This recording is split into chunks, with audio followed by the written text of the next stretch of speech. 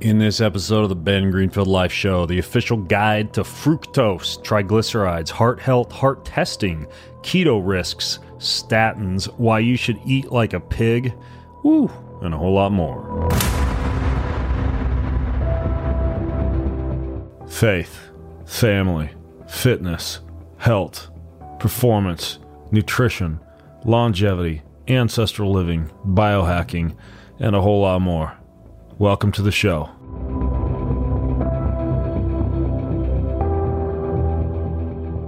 Hey, so if you guys are looking for a one-stop shop to get your blood, your biomarkers, your gut, your genes, everything soup to nuts tested in basically what is the equivalent of the highest end, most comprehensive executive health and personal health management program that exists, you should check out Wild Health. They do genetics, blood work, in-depth analysis of DNA and biomarkers, regulation and monitoring of sleep cycles, neurobehavioral analysis, microbiome assessments, chronic disease risk assessments, and their results that they get with their clients are profound. 69% reduction in inflammation, 58% lower risk of heart disease. They've gotten people off of statin. They've reversed diabetes. You need to listen if you want to better wrap your head around the program they create to my podcast with Dr. Matt Dawson. But since that podcast was recorded, Matt has given all of my listeners, corporate clients, executives, you name it, anyone who wants a dedicated concierge doctor in your back pocket, trained in precision medicine and functional health, a 20% discount on everything they offer. Very simple. You go to wildhealth.com/Ben. That's wildhealth.com/Ben to take advantage of that 20% offer. They manage everything for you. If you're looking for a new doctor and you want to go to the best of the best, that's the place to go. Bon Charge sounds like some kind of a French bakery, but it's not. It's a company that basically is a one-stop shop for everything you need to optimize your environment and to make living in a modern-day world a lot more primal and ancestral. We're talking about light bulbs that simulate the natural spectrum of light that you'd normally get from sunlight without all the nasty, harmful EMF, high flicker, Wi-Fi infused bright overhead lighting you find in the average house or office. All the light cans in my house are equipped with this type of lighting, and you can get it all easily, even though it's hard to find on other websites, from Bon Charge. But that's not all. They've got EMF blocking products like earphones that you can attach to your phone that keep you from getting headaches and keep your head from getting heated up with wireless radiation. They've got laptop mats that protect your down under area, your nether regions, your gonads, so you aren't making little zombie sperms. They've got phone stickers that help to neutralize the ion radiation emitted from your phone. They've got an EMF protection blanket, which I love to use in the plane, along with an EMF protection hat and beanie to protect any part of your body that you want from 5G, from Wi-Fi, from EMF. They even have like cold and heat therapy massage guns and massage balls, things that help you to maintain young muscle and work out fascial adhesions and soreness and pain. All this stuff is at Bon Charge, and they're giving all my listeners a massive whopping 15% off of anything from the store. Super fun place to shop around for stuff to optimize your life. You go to boncharge.com/Greenfield and use coupon code Greenfield to save 15%. That's Boncharge, BONCHARGE.com/Greenfield and use coupon code Greenfield to save a massive 15% from Bon Charge. Let's talk about what I would consider to be brain food, vegan, non-GMO, gluten-free brain food, packed with 28 of the most research-backed nootropics on the planet to promote focus and mood and drive and the best mental energy of your life. Because with my family life and my fitness goals and my career and I'm on planes all the time, everywhere, I can't afford mental exhaustion. And I research health and nutrition as a living, yeah, but to keep my body and mind capable of handling all, I throw stuff at it to help it out. And one thing that I really rely on when I'm mentally exhausted and burnt out is this formula called Quality of Mind. It's well made. It's a staple of brain health for me and for many others. It's allowed me to be incredibly productive even when I'm lacking sleep. And it's made by the brilliant minds at Neurohacker Collective who appear to be eating their own dog food, so to speak, because they're putting out some pretty intelligently designed products. So what they've got for you is $100 off of Quality of Mind. And you get an extra 15% off of your first purchase from Neurohacker. Here's how. Go to neurohacker.com, neurohacker.com/Ben for up to $100 off right now. Use code BGF at checkout. That'll get you an extra 15% off your purchase. So neurohacker.com/Ben for $100 off. Use code BGF at checkout for an extra 15% off your purchase. Well, hello, folks. If you're watching the video version of this podcast, fancy spanking camera set up in my office. I'm waving at the camera right now. Hello. You can check out the show notes at bengreenfieldlife.com/458. And yes, if you heard right, there actually was a brand new paper about how we humans should indeed eat like swine.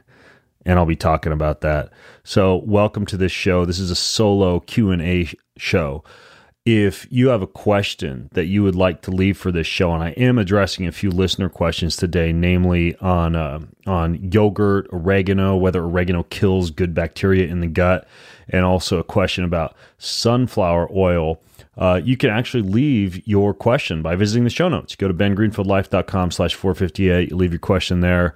Sometimes if you hit me up on socials, I might see some of those questions and be able to put them into the podcast, but usually going to the show notes is the best way to leave your actual question. So that being said, the way these episodes go, if you're a first-time listener, welcome.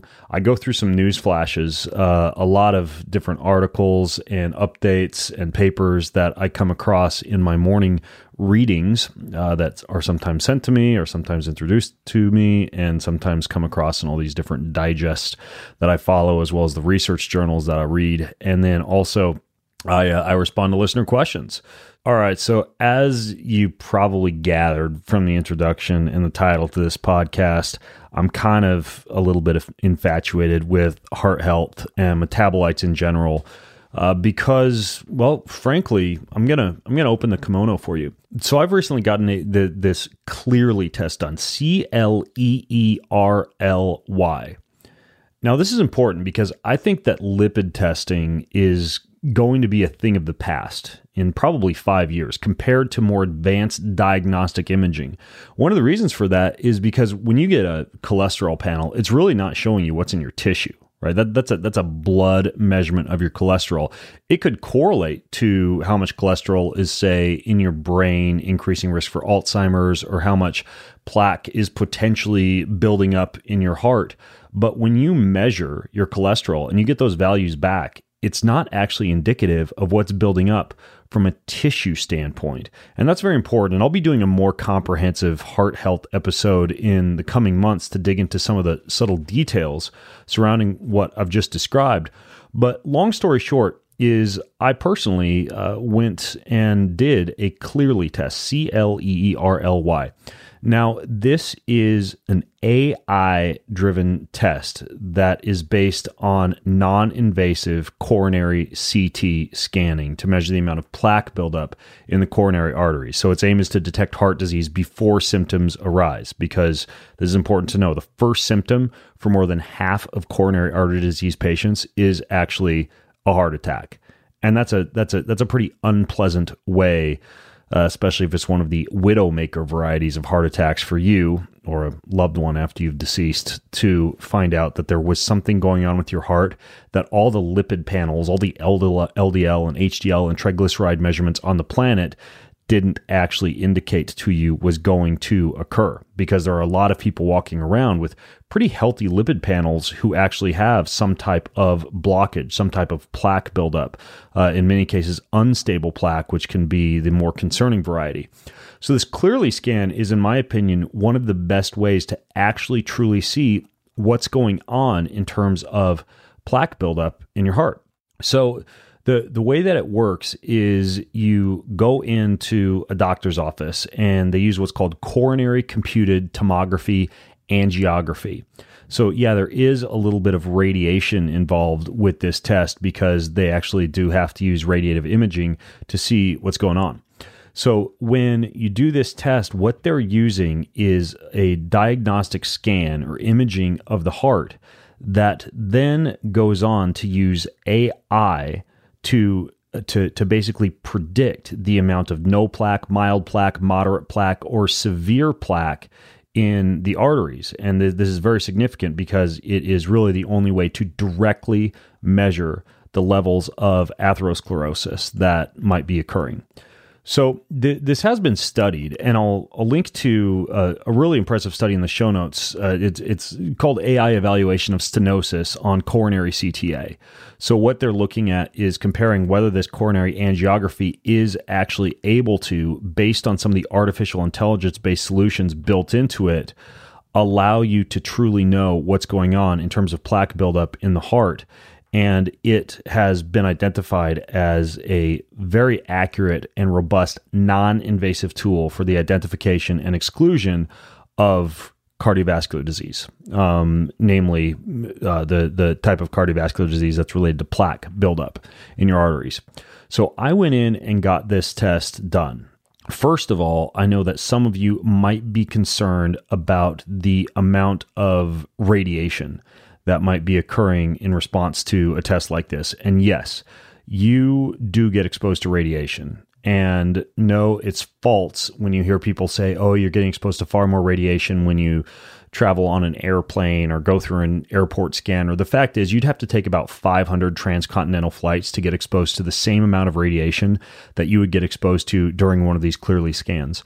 Yet, I think that doing one of these every 3 to 5 years is actually pretty prudent, in my opinion, because at this point, I truly believe it's the best diagnostic stand that you can do to actually know what's going on in your heart. Can you actually take care of that radiation exposure, mitigate it somehow? Well, it's also false that all these different herbs out there can protect you from the effects of radiation. Like people talk about alpha-lipoic acid and mistletoe and ginkgo and apple pectin and all these things that you should take in response to radiation. It's possible that those might have a mild effect, but the only supplement, so to speak, that I think really truly works and has effective evidence behind it for radiation is simply iodine. For example, I have 2 bottles in my pantry of Life Extension's potassium iodide. It's a pretty hefty dose of iodine. I still take it once per week just because, I travel a lot. I go through a lot of airport scanners, etc. There's a lot of non-ionizing and ionizing radiation that we're just naturally exposed to during the course of our lifetimes. So I use it as almost like a preventive agent. If you're interested more about iodine and the other effects that it can have in terms of improving metabolism, improving thyroid health, etc., go back and listen to my podcast episode with Dr. Leland Stillman. Dr. Leland Stillman and I talked quite a bit about iodine. So if anything, you can take potassium iodide for a few days leading into a Clearly scan and after a Clearly scan if you want to address some of the radiation that you're going to get exposed to during this thing. But nonetheless, I still do think that it is a prudent test to do. And just so you know, the radiation is measured in what's called millisieverts. Millisieverts. So 1 millisievert would be equivalent to the average amount of radiation that a person receives in a year. And I believe one of these scans exposes you to something in the range of anywhere from 5 to 15 millisieverts. So it's pretty significant. It's the amount of radiation you naturally get exposed to over the course of a year or over many, many transcontinental flights on an airplane, for example. So that all being said, I went in and got this Clearly scan done. And I did this a few months ago. My results showed a high amount of plaque in my arteries. Now, some of this is based on genetics. Some of it is due to a robust history of masochistic amounts of endurance exercise, which, as Dr. James O'Keefe has demonstrated, definitely has a law of diminishing returns when it comes to heart health. Once you exceed a certain number of minutes of endurance exercise per day, you see arterial stiffening and inflammation and plaque formation that occurs that dictates that more endurance exercise is not better. It's something right around the range of more than 90 minutes of the type of marathon type training, Ironman triathlon type training per day that would result in unnecessary stress on the heart. Now, the interesting thing is that a lot of the type of plaque, or if you've gotten, let's say, a calcium scan score, the type of elevated calcium that you might see in the arteries of an endurance athlete is more stable. It's more tightly packed, and it's less likely to result in some of that plaque breaking off and causing something like a stroke or a heart attack. But nonetheless, it is concerning, especially if, let's say, you've done a whole bunch of endurance exercise, seen the light and realized that it might not be all that great for you, stopped, but then are living with all of that leftover plaque in the arteries, and perhaps even, aggravating that with a high intake of oxidized fat, saturated fats, a dirty keto diet, which we'll talk about later, etc. It's something that you definitely need to worry about, or at least be aware of, especially if you're an endurance athlete. And sure enough, my levels were around in the mid 400 range, which is pretty high for plaque. I'd love to see that below 100. And so as a result of that, I've actually been researching a lot of different arterial scrubbing compounds.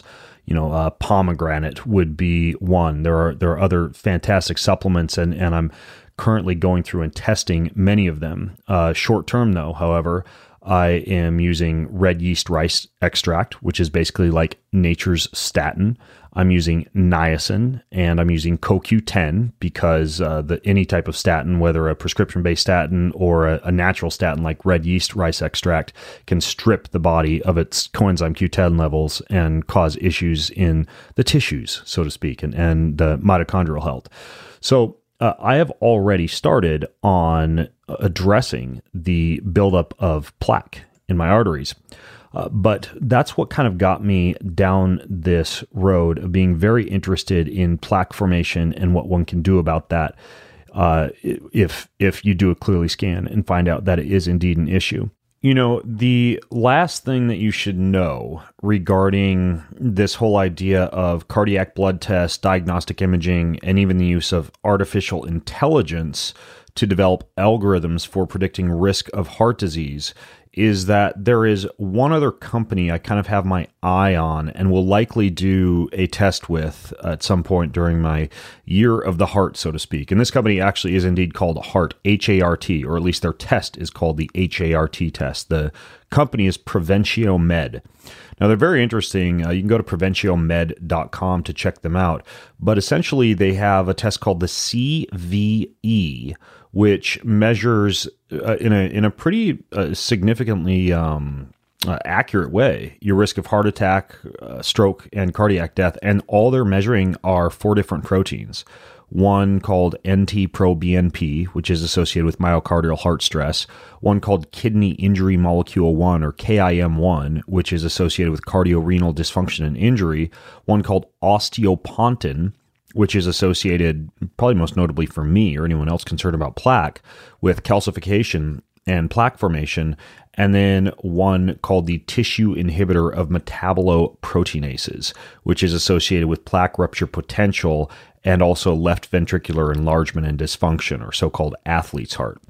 So the way that their tests work is they take these proteins and, based on previous research and their internal algorithms, associate these pretty simple protein measurements with your risk for anything that they're measuring for. They also have one in addition to the CVE I just described to you, the CADHS, which assesses 3 different proteins to look into your risk of obstructive coronary artery disease. And they have a few other tests that look at more like obstructive peripheral artery disease, one that looks for aortic valve stenosis, one that even looks at your blood test for risk of amputation, and one that looks at kidneys. But I think the most compelling is this CVE test and the CADHS test, which again will test for obstructive coronary artery disease and heart attack, stroke, or cardiac death. So anyways, I'll link to Preventio Med also in the show notes because that's another one that I will likely be exploring in greater detail this year. Another important thing to note is that in a lot of the research that I've done, these newer PCSK9 inhibitors appear to be a pretty safe and effective way to treat plaque when it comes to melting plaque, so to speak. And I am going to do a big podcast about this with a cardiac physician in the coming months. But it turns out that some of the PCSK9 inhibitors, and perhaps to a lesser extent, some of the statin dosages that can be used in small to moderate amounts, have quite a few benefits that I think overcome any of the potential deleterious effects of statins, such as the stripping of coenzyme Q10 in the body or soreness or things of that nature.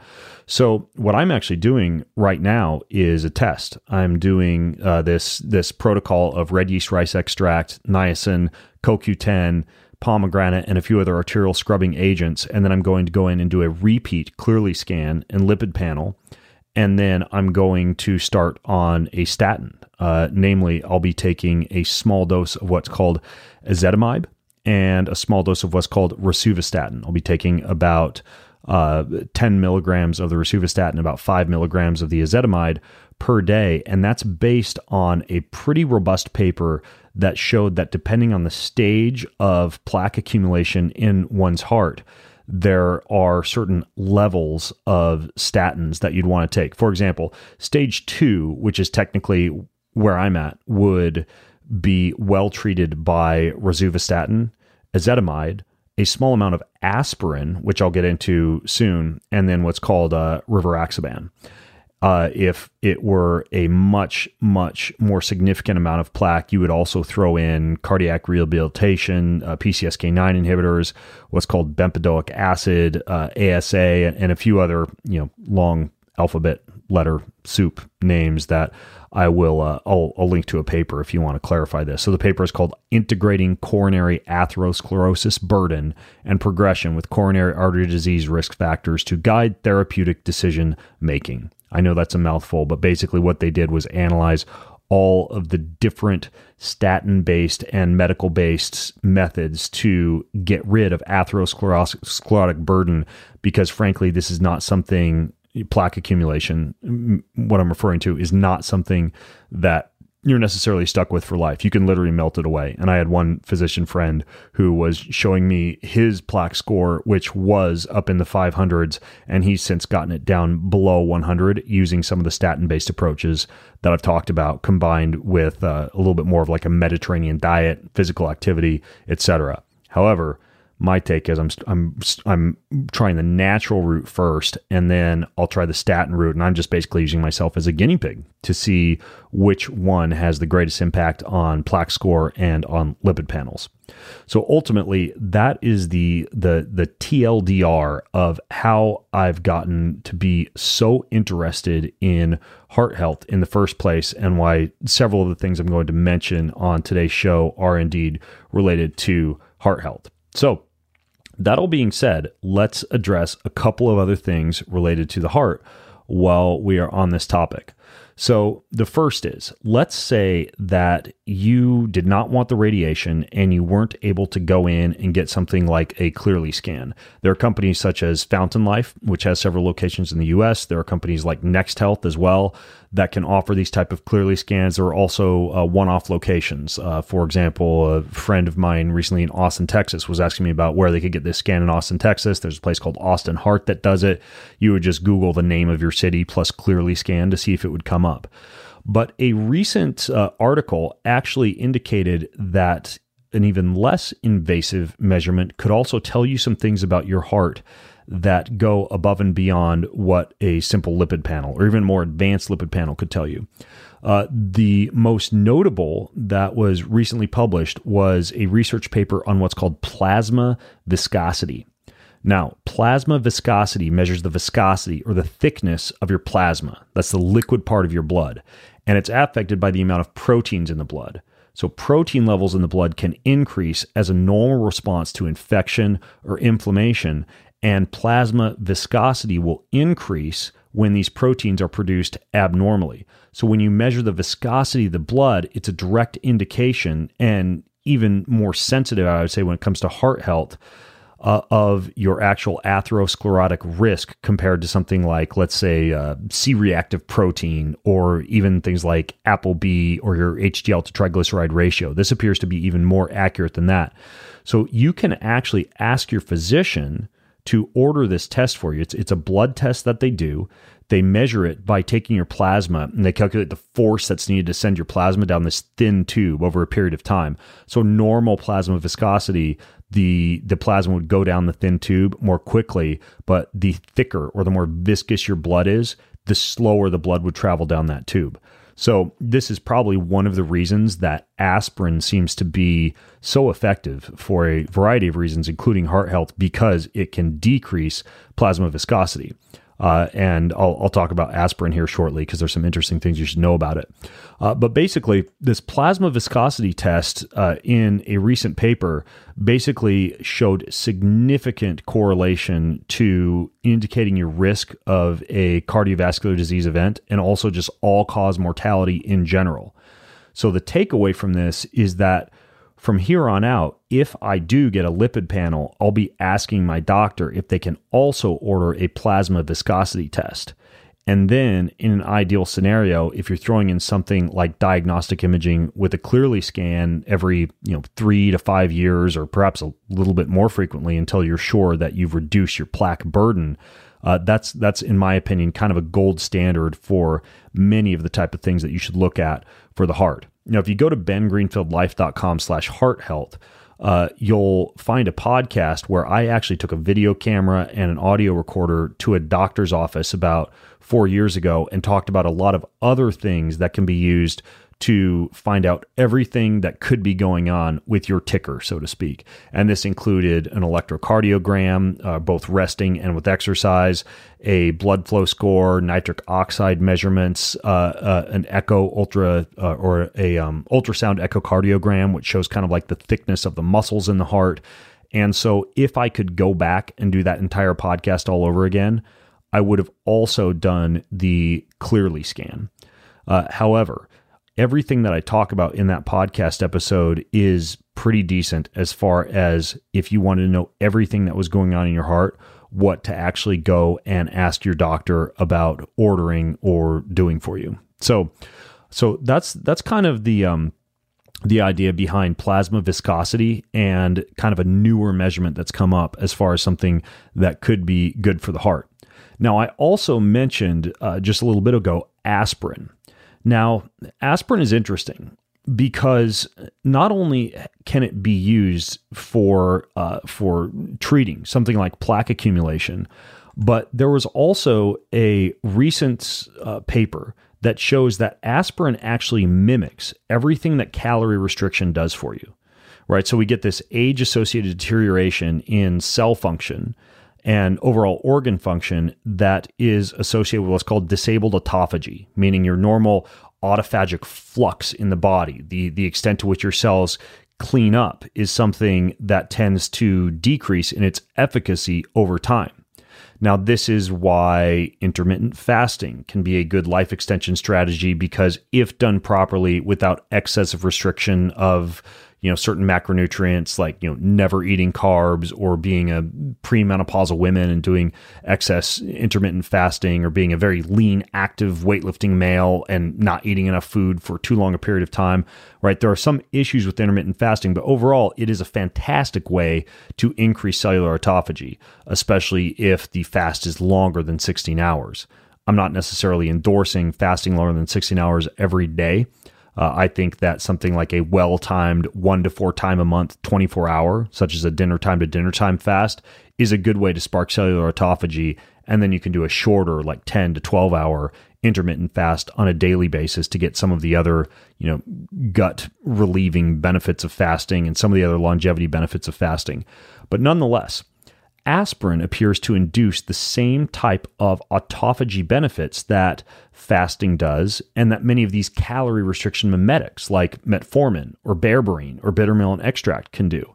Now, the dosage of aspirin needs to be taken into account, because even though low dose aspirin can be very effective for this, if you're already on other blood thinning agents, like particularly fish oil would be the one that leaps out as the most commonly taken supplement that would thin the blood, you do need to be aware that there is increased risk of bleeding. While baby aspirin can definitely decrease your risk of a heart attack or a stroke, you want to be careful if you're combining it with other blood thinning agents, and that's just something that you can talk to your doctor about, or you can analyze any other blood thinning agents that you're taking and make sure that you're taking a very low dose of aspirin if that is the case. And so just to contextualize this for you, a low dose of low-dose aspirin would be somewhere around 70 to 80 milligrams per day. A slightly higher dose of low-dose aspirin would be above that, like 80 milligrams all the way up to around 300 milligrams per day. A typical aspirin dosage taken for pain or inflammation or fever is like 600 plus milligrams. So when we're talking about low dose, it's close to 1/10 of what a normal dose for inflammation or pain would be. And you'd want to be on the low end of low dose if you're already taking fish oil or any other blood thinning agents.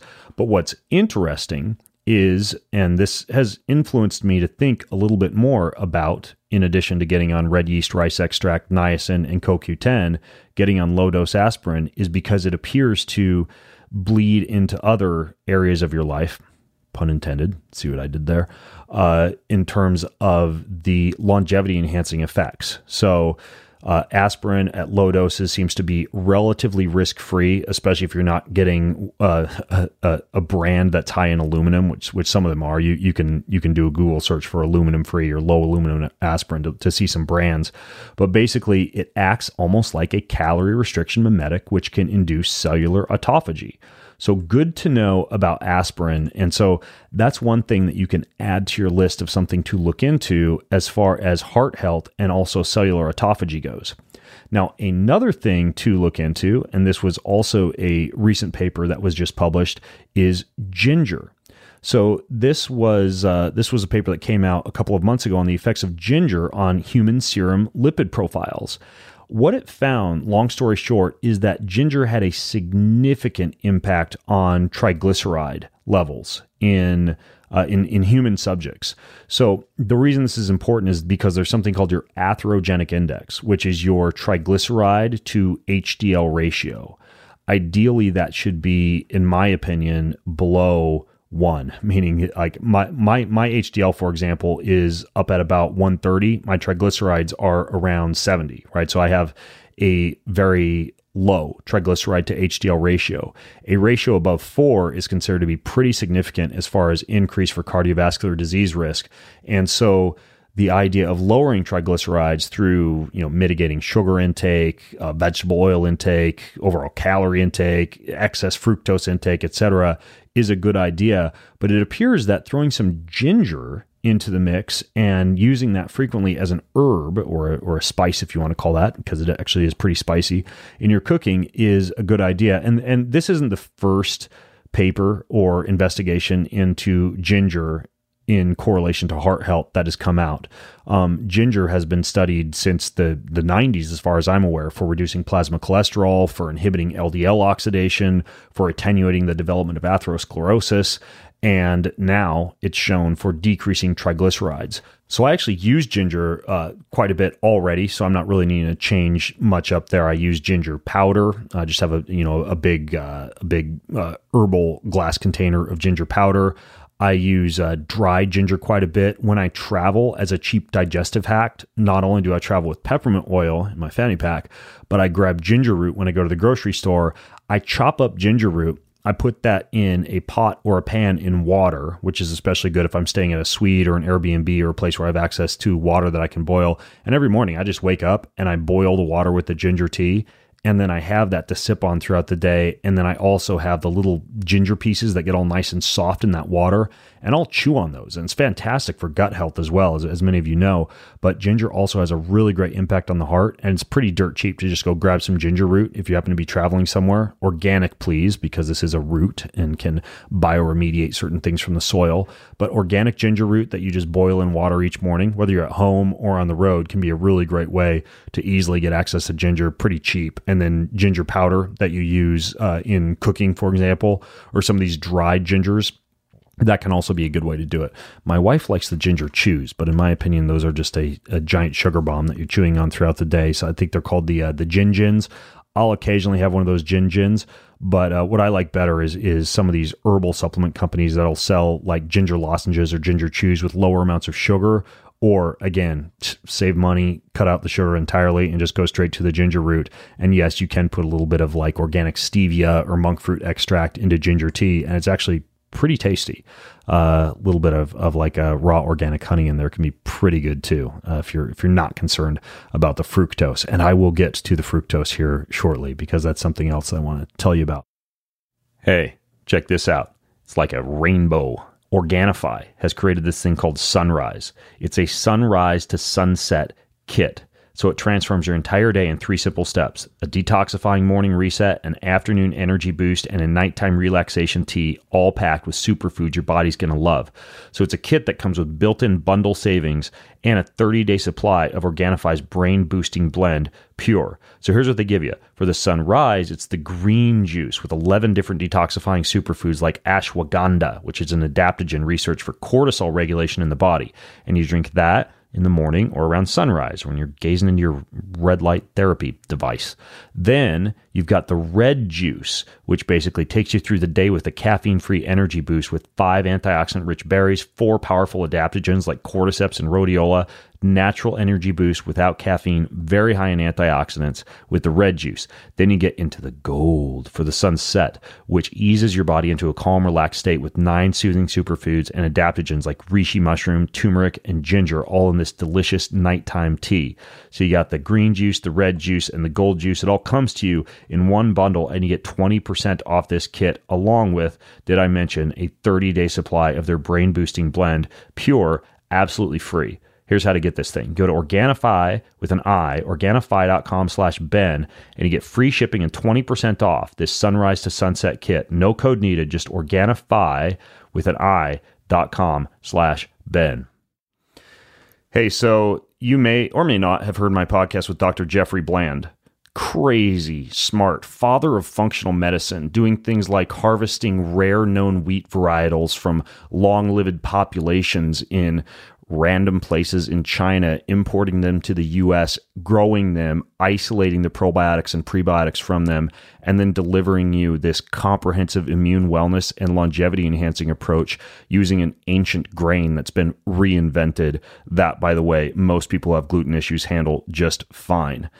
Another example of what he's doing is harvesting fresh Alaska salmon, flash freezing it, guts and all, because the guts contain a bunch of stuff most other fish oil manufacturers don't use, packaging that up, flash freezing it, and making that available as a fish oil.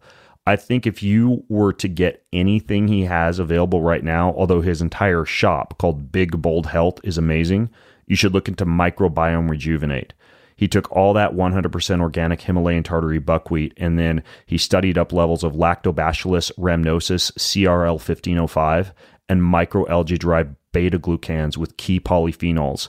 So all that means in non-geek speak is some of the most gut-friendly compounds and immune-friendly compounds. And since your gut-immune axis is incredibly related, essentially healing your immune system or strengthening your immune system directly through your gut. I've started to use this stuff, and it's really nice to have that insurance in the morning that I'm popping what science knows to be one of the best things I can do for my immune system every single day. Big Bold Health is going to give you 10% off anything from their website. Very simple. Their Himalayan tartary buckwheat flour, that microbiome rejuvenate I talked about. Go to bigboldhealth.com and use code BEN10 for 10% off. That's bigboldhealth.com and use code BEN10 for 10% off. All right, folks, here's the deal. A lot of you probably wonder how I run my business. All the lessons that I've learned in the past 20 years going from, fledgling personal trainer, recording a podcast in my basement, to writing books, to driving books all over Spokane and dropping them off at GNCs, to eventually speaking and doing conferences and building a supplements company. I'm going to open the kimono on all that with everything I've learned from a business and a business development standpoint. And I'm going to do that at an event that's coming up in Atlanta, Georgia. Now, this event is geared towards people who are in the fitness industry, health industry, people who want to study up on how to make more money with what they do, how to be more profitable with their businesses, and perhaps most importantly, how to make the most impact and disrupt their industry. It's going to be at an event that I'll be giving my talk, and there's going to be a lot of other really great stuff at this event. It's called Disrupt. It's in Atlanta, Georgia, September 29th through October 1st. So Atlanta, Georgia, September 29th through October 1st. It's put on by a friend of mine who's been a podcast guest twice, Dr. Isaac Jones, who's fantastic. But also speaking there is going to be Dr. Dan Pompa, Eric Zielinski, who runs DrZ.com, Dr. Jockers, very popular article writer and blogger, Dan Pompa's son, Daniel Pompa, who's a marketing expert, ninja with things like YouTube, Instagram, etc.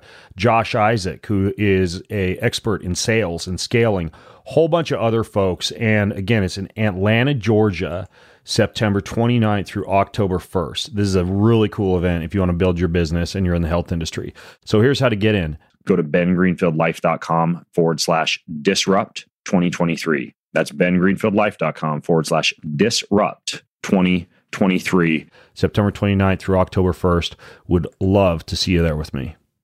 We've talked about ginger. We've talked about aspirin. And then also, it turns out that there's a hidden benefit to so-called dick pills as well. That's right, Viagra, which I think, this is based on memory recall, not something that I'm looking at as far as a paper, but I believe that Viagra was first investigated for its blood pressure lowering effects before it became rebranded as a men's sexual health agent. Although it works fantastically for women also in the blood flow, sexual performance, orgasmic departments. But tadalafil, the active ingredient in Viagra, and sildenafil is also acting similarly. It's what's called a PDE5 inhibitor, a phosphodiesterase 5 inhibitor. And essentially what that means is it's going to increase nitric oxide pretty dramatically, particularly in the nether regions, although it does have a full body kind of flushing vasodilatory effect. And because of that, it opens up the arteries.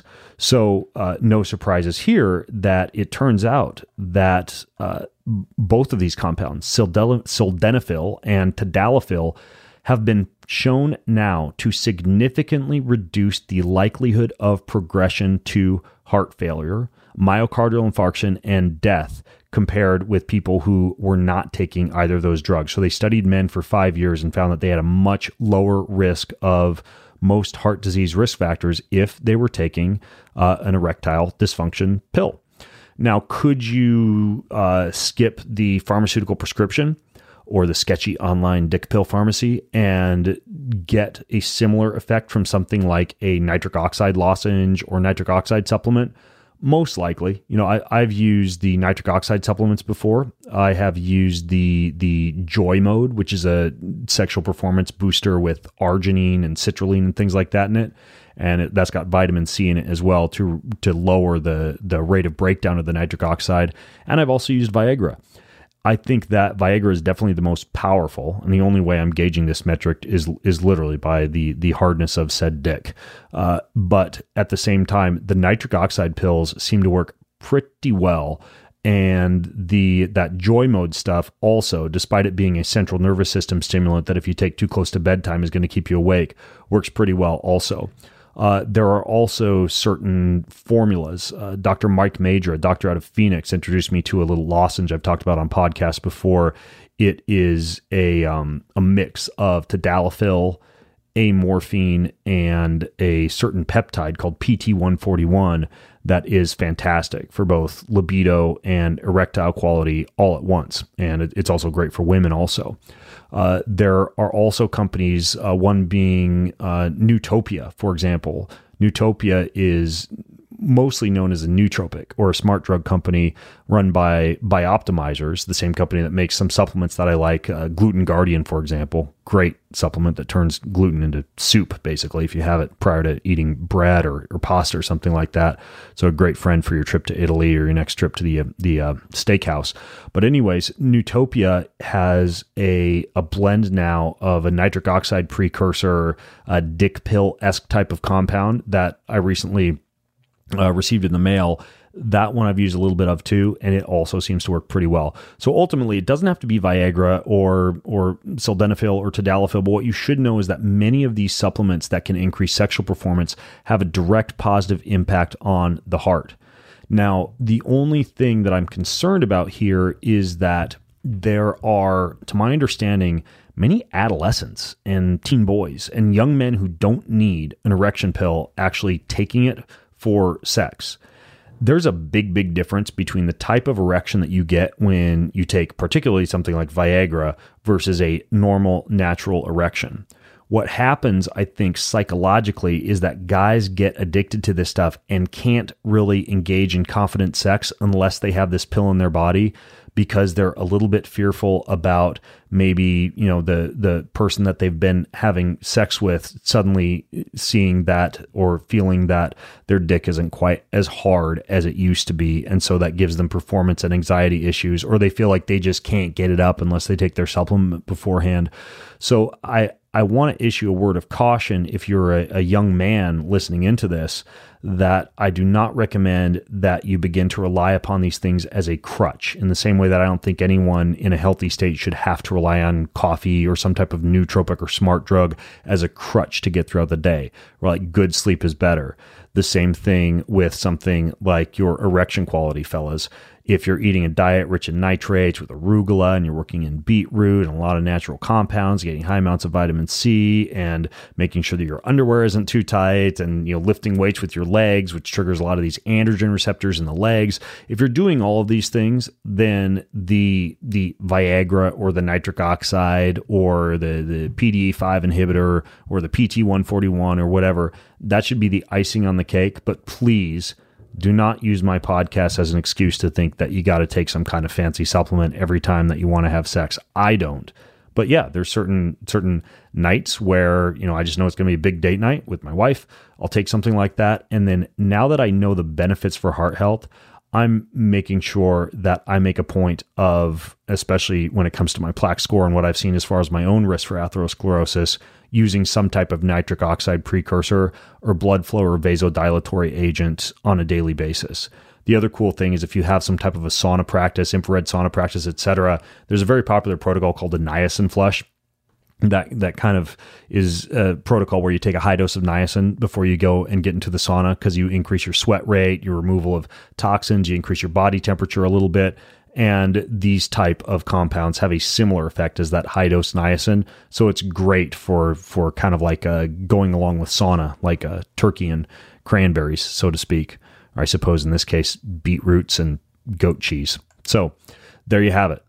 Okay, the next thing that I wanted to talk about while I am still on the topic of heart health.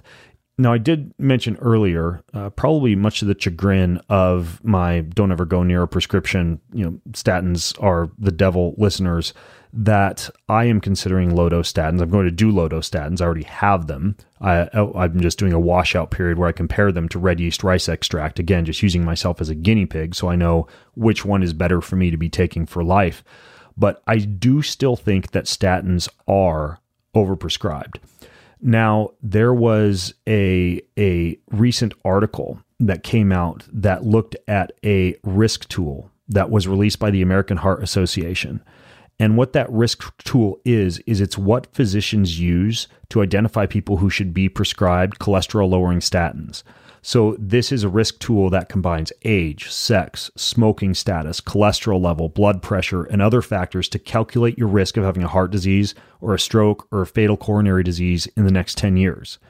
So the problem is that it turns out that when they looked at the calculated risk that would indicate that someone should be put on a statin to the actual incidence of heart attack, stroke, or death from blocked arteries, the correlation was not that great and actually indicated a pretty significant risk for overprescription of statins, and not just overprescription of statins at a low dose, which is the exact protocol that I'm considering. Again, 5 milligrams of one, 10 milligrams of another, but a pretty high dose of statins that, considering some of the side effects and expenses of statins, would dictate that this risk calculator is not all that great.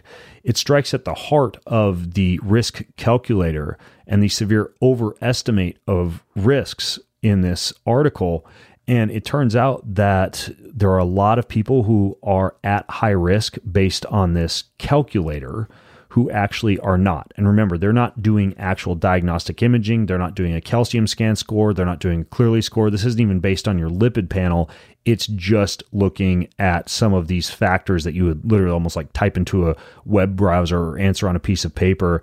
and those calculator risks would put you on a medication that you don't actually need to be on. The other thing that's just shocks me about these calculators is they don't take into account diet and exercise, right? Obviously, if you have a healthier lifestyle and a healthier diet, those same inputs would add up to less risk. So being this age with this cholesterol level and this blood pressure would add up to a lower risk if you're exercising or avoiding trans fats or say, eating a bunch of blueberries or something like that.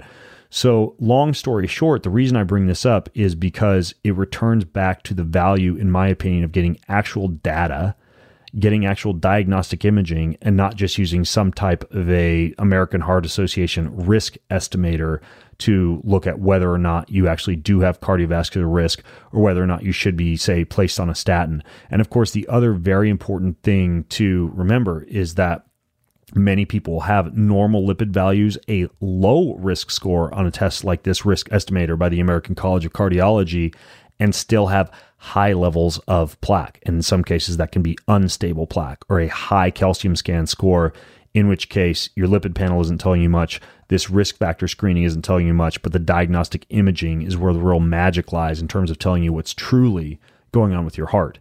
Now, I did speak incorrectly, I think, as I was describing that risk estimator tool to you, because it does actually take into account your total cholesterol, your HDL cholesterol, and your LDL cholesterol. That's it. But it doesn't, take into account triglycerides, ApoE, the cholesterol particle size, inflammation, blood sugar status, etc. So that's just something to think about again when it comes to the weakness of something like a risk estimator. That really wraps up most of what I wanted to tell you about heart health, unless you think that fructose is related to heart health, because it actually can be. Now, fructose, and the reason I want to bring this up, is often vilified as poison, right? I think there's people, most notably Robert Lustig, who have really thrown fructose under the bus, and I think made many of us fructose phobic.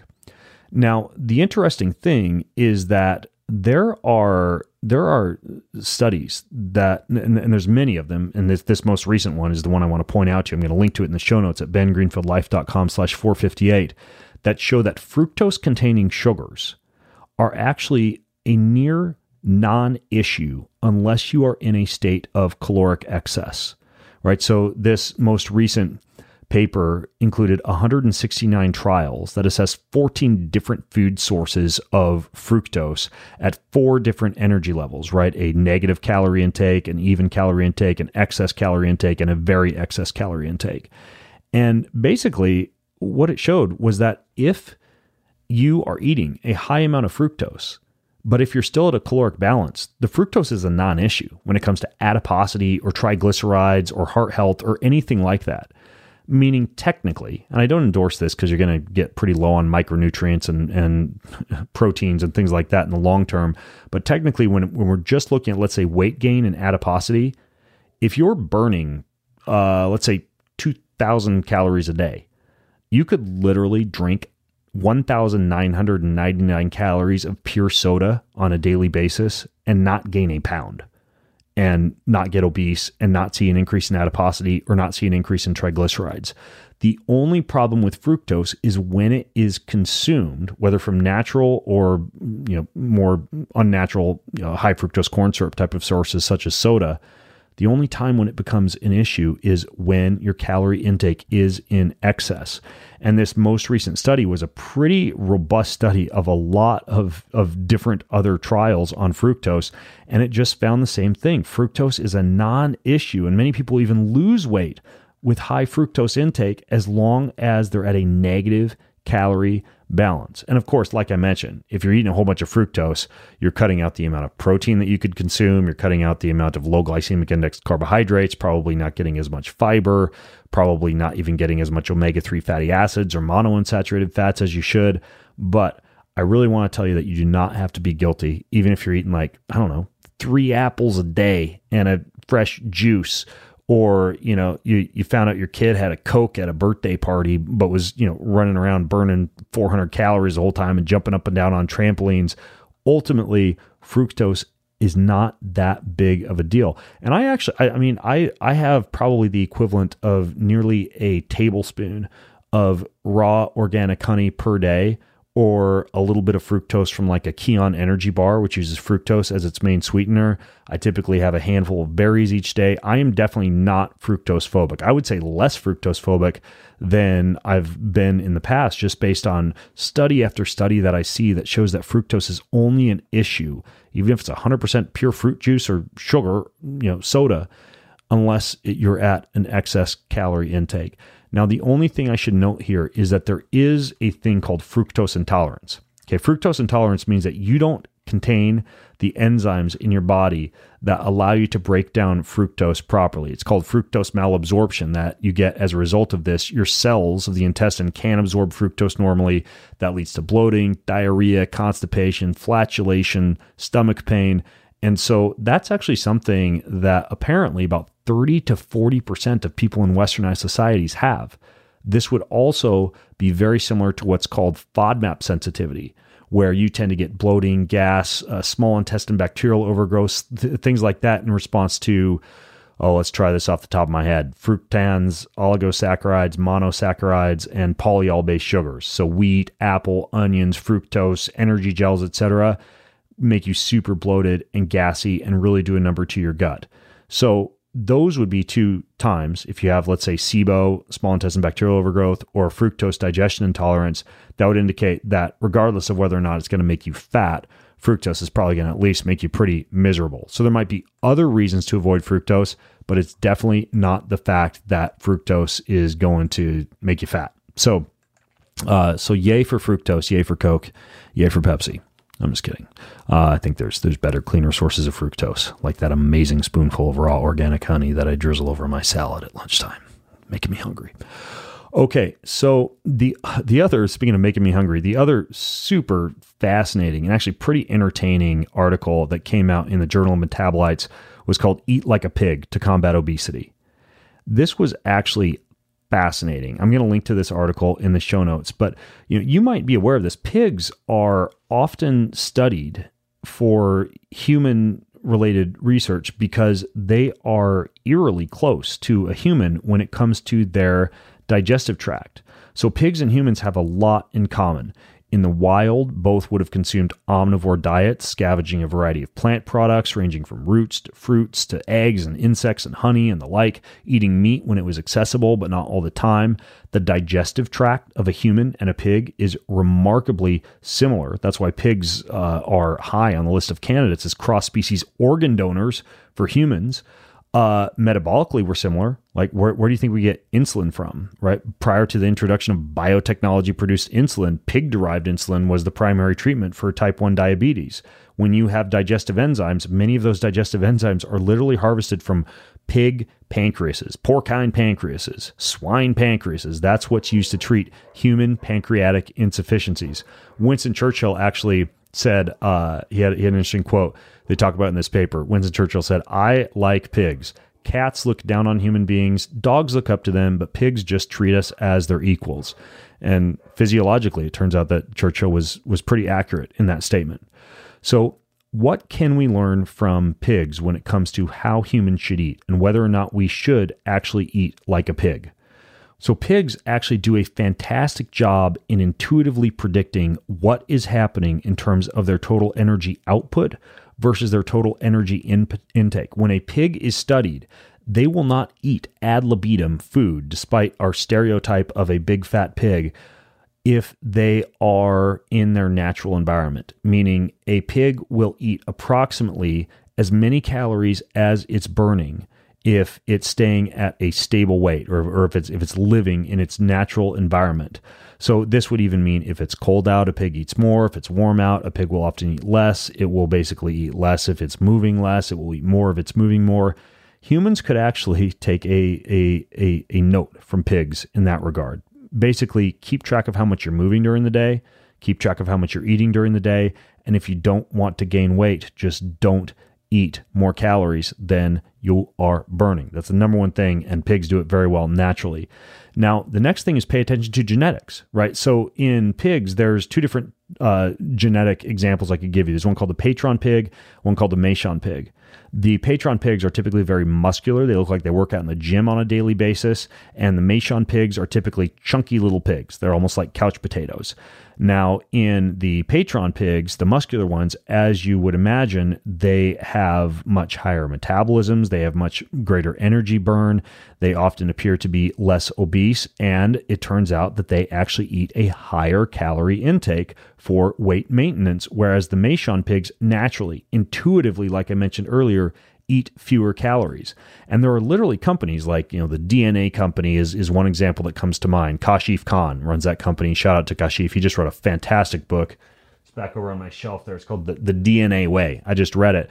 But you can get your DNA test and actually find out your fast twitch, slow twitch muscle fiber composition, your propensity to obesity, your fat burning propensity, and kind of like a Meishan versus what was the other kind of pig called? A Meishan versus the Patron pig.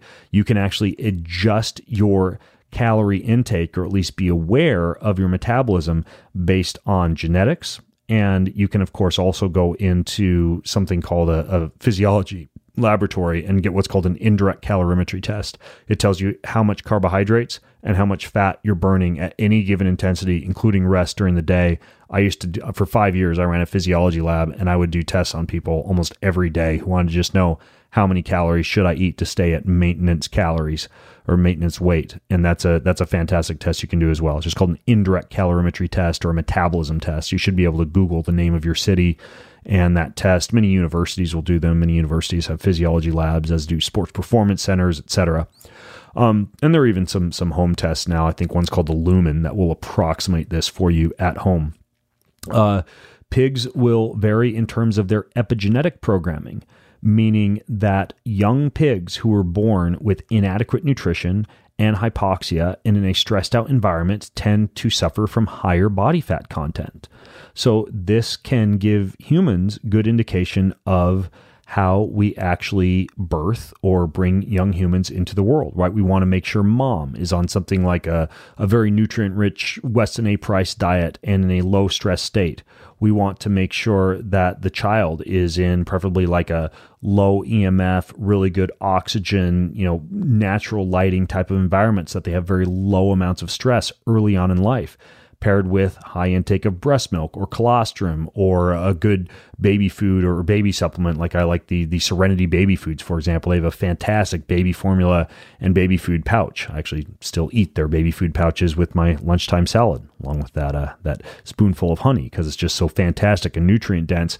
But basically, the way that we treat our children early on in life, particularly when they're babies, is going to influence their propensity for weight gain later in life. We see the same thing in pigs. Pigs who get inadequate nutrition, hypoxia, are born in a high-stress environment, etc., tend to have poor insulin sensitivity, more rampant fluctuations in blood glucose. And what they've actually shown, however, is the number one thing that allows these pigs to develop normally is lowering the glycemic load of their diet. Meaning that a pig or a human born in a high stress, low nutrient dense, low oxygen type of environment, one of the number one things that they could do is to eat a diet that has low sugar carbohydrates or low glycemic index carbohydrates, paired with preferably a decent amount of fiber and some fats to lower the glycemic index. And pigs seem to just naturally do this. The pigs that are born under more stress, naturally, even without being given it, choose a diet with a lower glycemic index versus a higher glycemic index, which is just fascinating. So the next thing with pigs is that we find that they tend to choose, especially because pigs, like humans, do have rampant fluctuations in blood glucose with an improper diet, but pigs seem to naturally choose slow digesting starches. Like a high amylose maize starch is one of their favorite foods, and a substantial portion of that starch is what's called a resistant starch. It's fermented by microbes in the large intestine, and when that happens, volatile fatty acids are formed, and also heat is formed, which can increase the metabolism and cause a higher calorie burn during the day. So if you're not familiar with things like resistant starches or high molecular weight starches, such as you would find things like sweet potatoes, purple potatoes, Japanese yam, things along those lines, a lot of roots and tubers.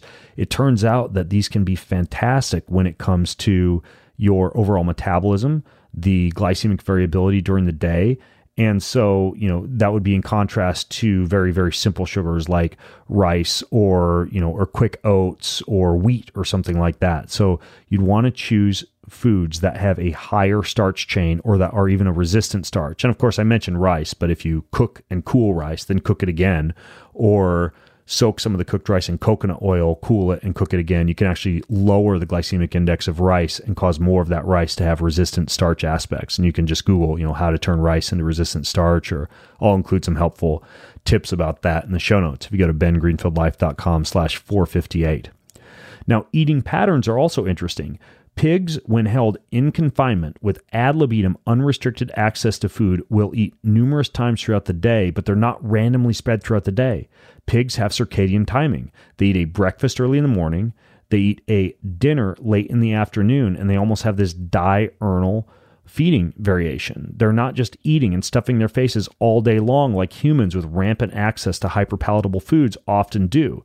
That big bag of potato chips or bar of dark chocolate or bowl of raw almonds that you're mowing on throughout the day would put you into a state where you are seeing a large amount of variations in your glycemic index and also a high potential for what's called lipogenesis. In pigs, that results in slightly obese pigs when pigs are fed out of line with their natural diurnal variation. And in humans, we see the same thing.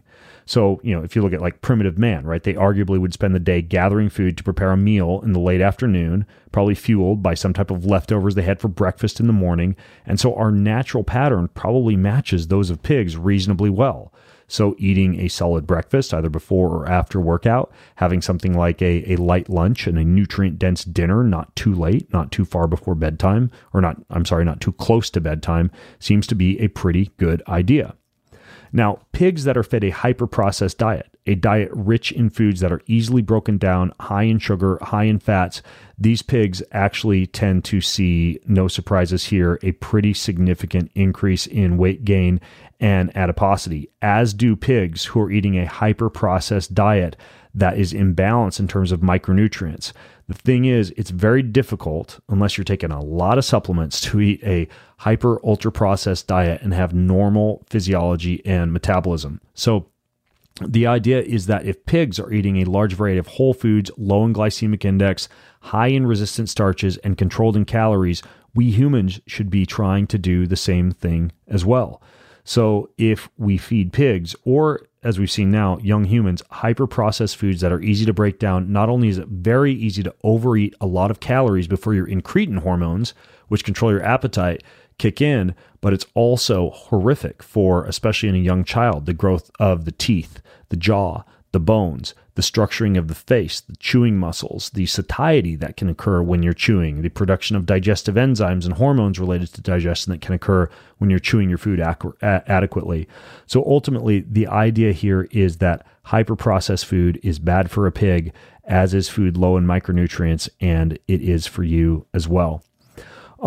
In addition to that, pigs have a high amount of fiber in their diet for their gut microbiota, and I'm certainly not fiber phobic. I think that it can cause a high amount of fermentation and flatulation in some people, so you may need to choose your fiber sources accordingly and possibly try something like a low FODMAP diet. But fiber is another hyper-present component in a pig's diet. Next, the Mediterranean diet, right? Textbooks will claim that the Mediterranean diet yields health benefits because of the consumption of olive oil and fish for the oleic and omega-3 fatty acids combined with vegetables and beans that are low in the glycemic index and whole grains. Well, it turns out that pigs also thrive on a very similar diet. And interestingly, in pork production, you may have experienced this if you've gone to a fancy restaurant and ordered a pork chop that is made of Iberico pork, or what's called a pata negra pig. These pigs are fed mostly acorns. Acorns are a very rich source of tannins, and the thing is that they simulate many of the same benefits of a Mediterranean diet when they're fed to pigs. The pigs consume, you get a great tasting pig with a really healthy fat content. And it turns out that in humans, your own fat content and your own composition, although hopefully no one's going to eat you and turn you into a pork chop, is best achieved through some semblance of something like a low glycemic index, fiber-rich Mediterranean diet. Now, interestingly, I talked about this with the guy who runs. His name's Brad. He runs the Fire in a Bottle podcast and website. We did a whole show about his croissant diet, rich in a lot of stearic acids, and we also talked quite a bit about pig and pig-based fats. And the thing is that in pork production, there are swine farmers, that's a tongue twister, who will incorporate mayonnaise in the diets of their pigs because mayonnaise is high in unsaturated fatty acids, meaning it's liquid at room temperature. Now, these unsaturated plant oils are something that society has been pushing for some time to replace animal fats, like dairy-based butter being replaced by plant-derived margarine because the margarine has more unsaturated fat, so it's easier to spread on bread. But we also know that these type of unsaturated fats are way more prone to produce free radicals during their oxidation. And so unsaturated fatty acids susceptible to oxidative damage in contrast to more stable saturated fats may pose some challenges to the body in terms of oxidative stress.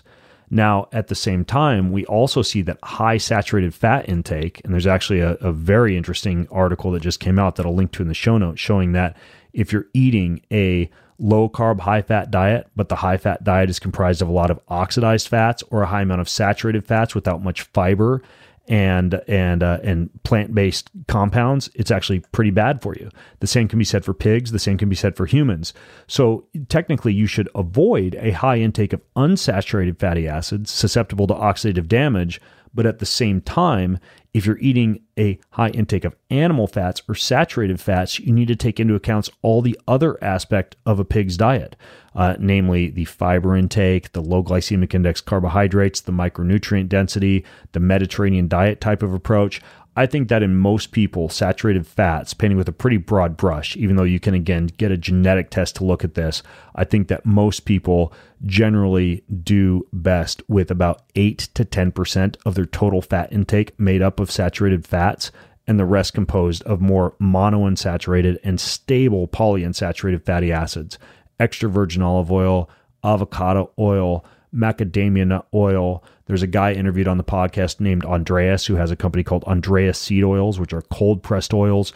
All of those would be good, and then dress it up a little bit here and there with like some bone marrow, some grass-fed butter, some coconut oil, and some sources of fats that tend to be a little bit more saturated. So I kind of just like scratch the surface of what is in this Eat Like a Pig type of article, but it's very, very interesting just how much correlation there is between pigs and humans and what we can learn from the natural diet of a pig that's not getting obese, getting diabetes, and getting cardiovascular disease, and how that actually applies to a human. So yes, I think in many cases, you should indeed eat like a pig to prevent obesity and heart disease, meaning high intake of fiber, low glycemic index diet, high intake of monounsaturated fats, a Mediterranean-esque approach, adjusting your calorie intake based on your level of physical activity during the day, maybe looking at your genetics and adjusting your diet based on your genetics and your metabolism, and then for the children in your life, making sure that they're not born into a high stress, low oxygen, poor micronutrient type of environment. And if they are, they're definitely when they're put on their diet for life, eating a low glycemic index diet. So a lot there, I realize, but it's pretty interesting. And again, I think you'd love this paper if you read it, and I'll link to it in the show notes. So next, and this is the last paper I want to get through before we turn to just a couple of the questions that I want to address real briefly. Now, this is interesting because there's been a lot of chatter about this recent study that came out entitled Low Carbohydrate Diets, Low Fat Diets, and Mortality in Middle Age and Older People, a prospective cohort study. Now, the reason this has been getting a lot of attention is because it investigated the effectiveness of low carb diets and low fat diets for weight loss and cardiovascular benefits. What the news media headlines are mostly showing you is that it indicated that a low-fat diet was far healthier than a low-carb diet. And indeed, a low-fat diet could decrease the risk of early death by up to 34%, while a high-fat or keto diet could raise mortality risk by almost 30%. even compared to a high carb intake. And for many of you who are on the low carb, control your blood glucose, low glycemic variability, fight diabetes with more fats and less carbs, bandwagon, this could be shocking news. However, very few people actually click through and read the actual study. I went through and read this thing cover to cover, so to speak, and they left out some pretty important parts in terms of the way that the news headlines treated this study. So first of all, yes, a high-fat diet was found to be more deleterious compared to a high-carb diet if the high-fat diet was comprised of unhealthy carbs, a low amount of plants, and a high amount of oxidized fatty acids and or saturated fats. Exactly what I was getting at when I was talking about that pig-based diet. Now, a healthy, low-carb diet with adequate fatty acids, with adequate plant proteins, with adequate amounts of fiber, etc., actually did not appear to be an issue at all in this study. Adequate protein was another factor for that to be the case, because this study actually looked at both healthy and unhealthy low-carb diets.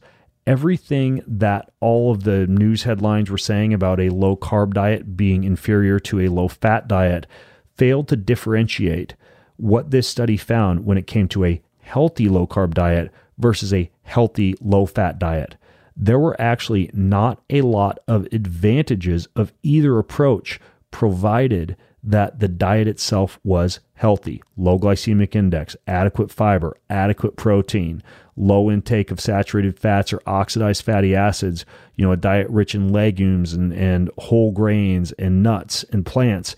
And it turns out that the problem here is the whole dirty keto approach, right? Extremely high intake of saturated fats. Sometimes no attention paid to vegetable oils. You're just going to the fast food restaurant and having a couple burgers that you rip the buns off of, and you throw away the French fries and maybe have a little bit of extra ketchup on the side and a piece of, of a very humble butter lettuce. So the idea here is that, yes, you can be healthy on a low carb diet, but you need to make sure that it is comprised of a lot of healthy foods. It is only the unhealthy, so-called dirty keto, low-carb diets that appear to be an issue, in the same way that fructose only appears to be an issue when conceived or when consumed in caloric excess. So I think that if I did not have access to healthy foods, I would actually eat a lower fat, higher carb diet. I'd just keep things super simple. Rice, fruit, honey, a salad here and there, and I'd avoid oxidized fats. I'd avoid poor quality meat. I'd avoid super high intake of saturated fats.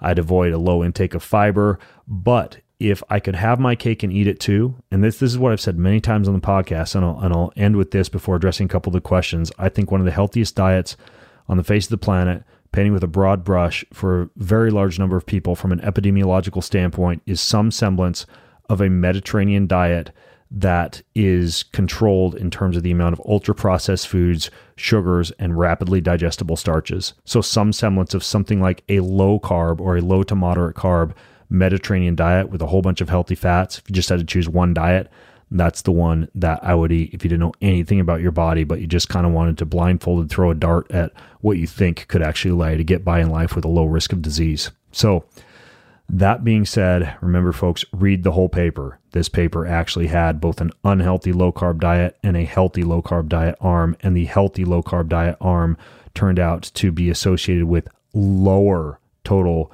mortality risks. So something good to know.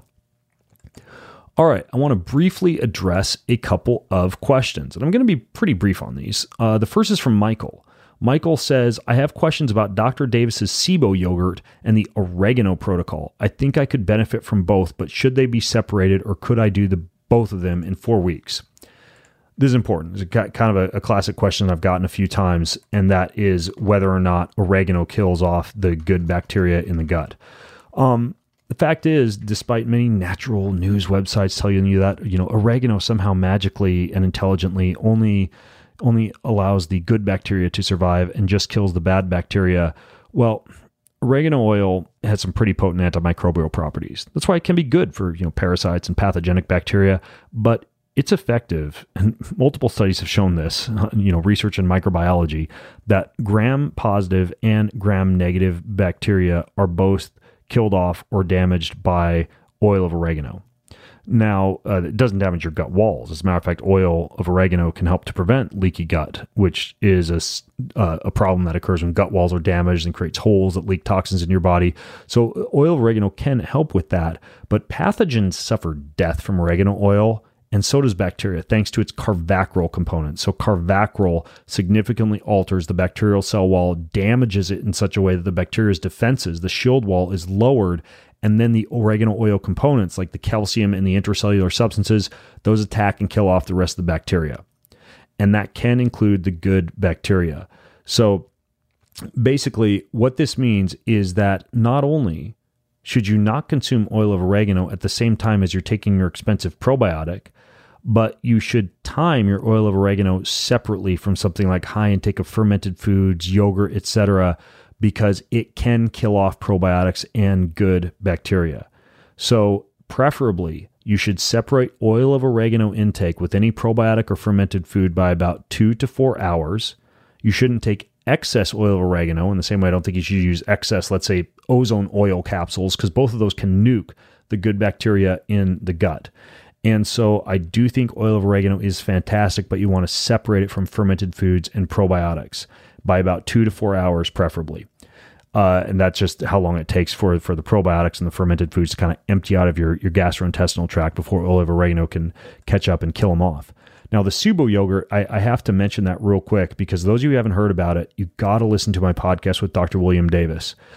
He talks on that podcast about the fact that he has worked with a lot of people with SIBO and even with cardiovascular disease risk, poor sleep, etc., and found that a certain bacterial strain called L. reuteri can actually eradicate SIBO and cause a whole bunch of other beneficial side effects. It can affect like restless leg syndrome and irritable bowel syndrome and fibromyalgia, and even the oxytocin that it produces can be fantastic for dream cycles and sleep parameters. And he shares this whole homemade yogurt recipe. Ever since I found this recipe 2 years ago, I actually, or somebody in my house, makes it about every 2 weeks. It's a 36-hour fermentation process with a strain of bacteria called L. reuteri. The SIBO version of this actually uses not just L. reuteri, but L. gasseri and Bacillus coagulans, 2 other types of bacteria that help to control SIBO.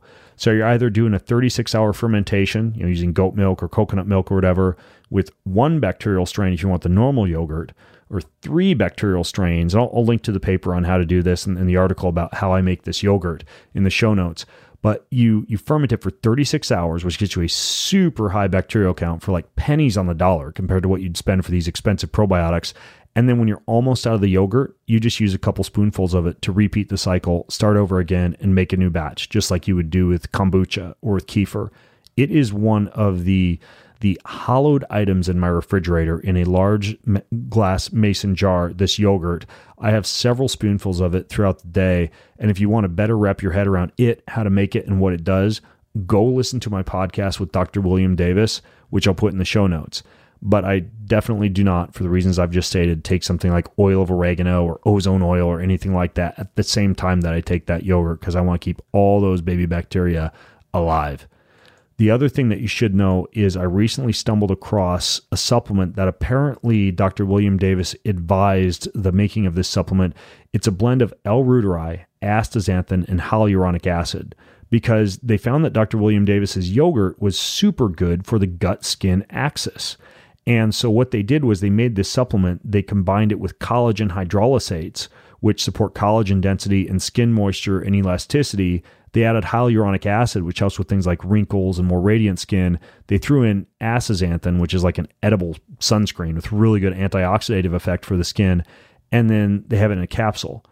Since I don't take or make my SIBO yogurt on the go, I'm now throwing a bottle of this stuff in my bag when I travel. So now I can get the benefits of this fantastic L. reuteri bacteria. And this oxysutic stuff, it has a 40 million CFU count, 40 billion CFU count, which is significant. And so I eat the yogurt when I'm at home. And then this stuff, I'll link to it in the show notes, made by Oxysutics. It's called Gut to Glow. I really didn't start taking it for the skin. I was just like, hey, I want to take something that's well formulated that, Dr. Davis helped to make, and that I can just take with me on the go when I don't have the time to make the yogurt or don't want to, throw a giant mason glass jar of yogurt in the cooler and try and sneak that through TSA. So basically that stuff's called Gut to Glow, and I'll link to my podcast and my articles about Dr. William Davis and the SIBO yogurt in the show notes. And then last question. We'll keep this super quick.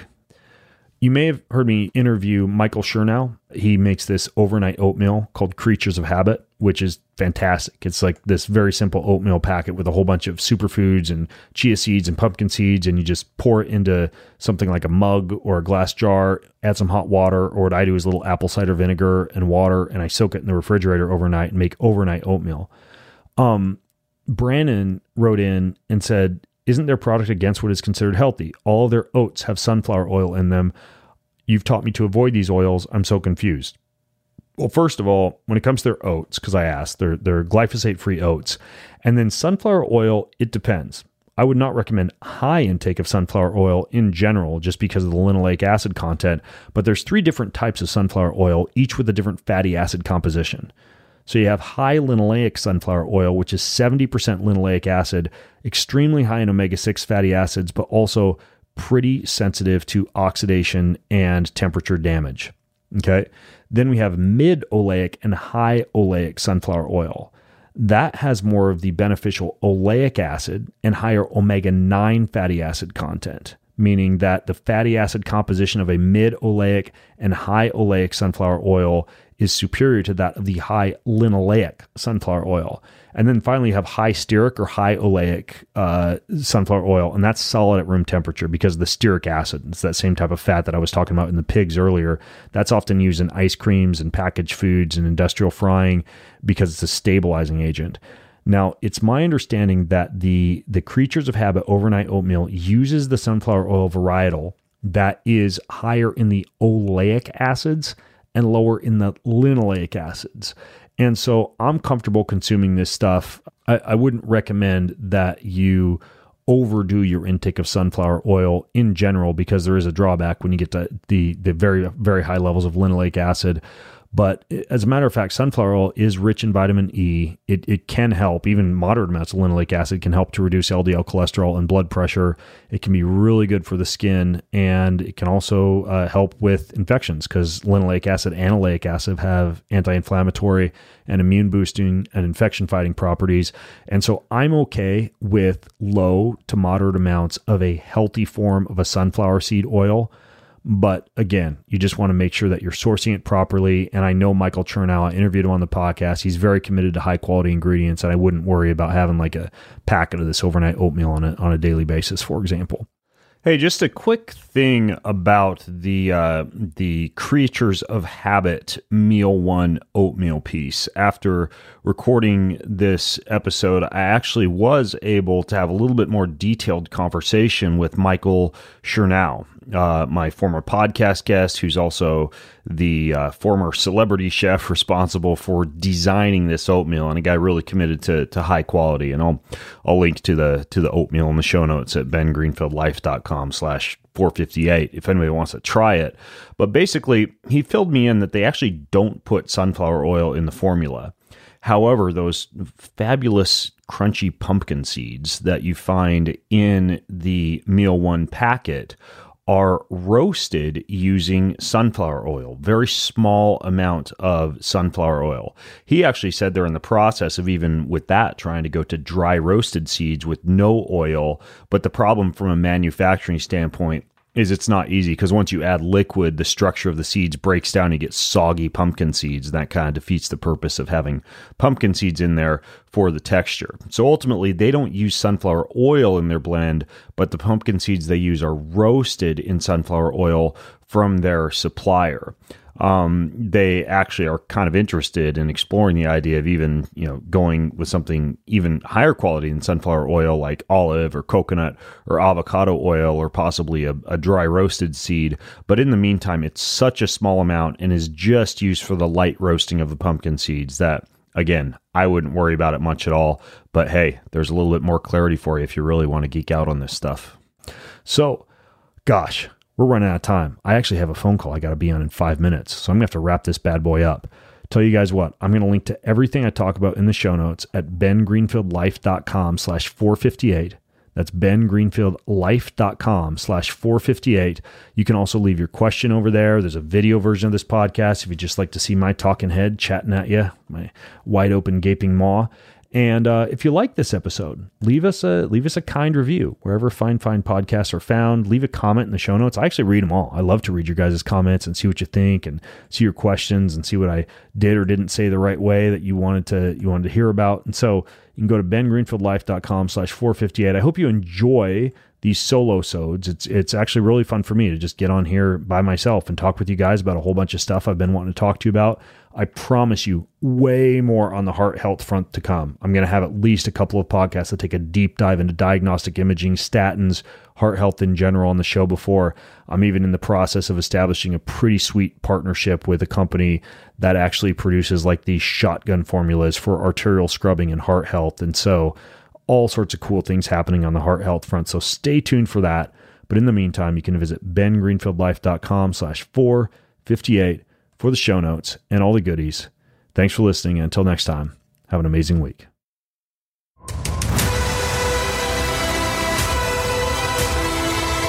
More than ever these days, people like you and me need a fresh, entertaining, well-informed, and often outside-the-box approach to discovering the health and happiness and hope that we all crave. So I hope I've been able to do that for you on this episode today. And if you liked it, or if you love what I'm up to, then please leave me a review on your preferred podcast listening channel, wherever that might be, and just find the Ben Greenfield Life episode. Say something nice. Thanks so much. It means a lot.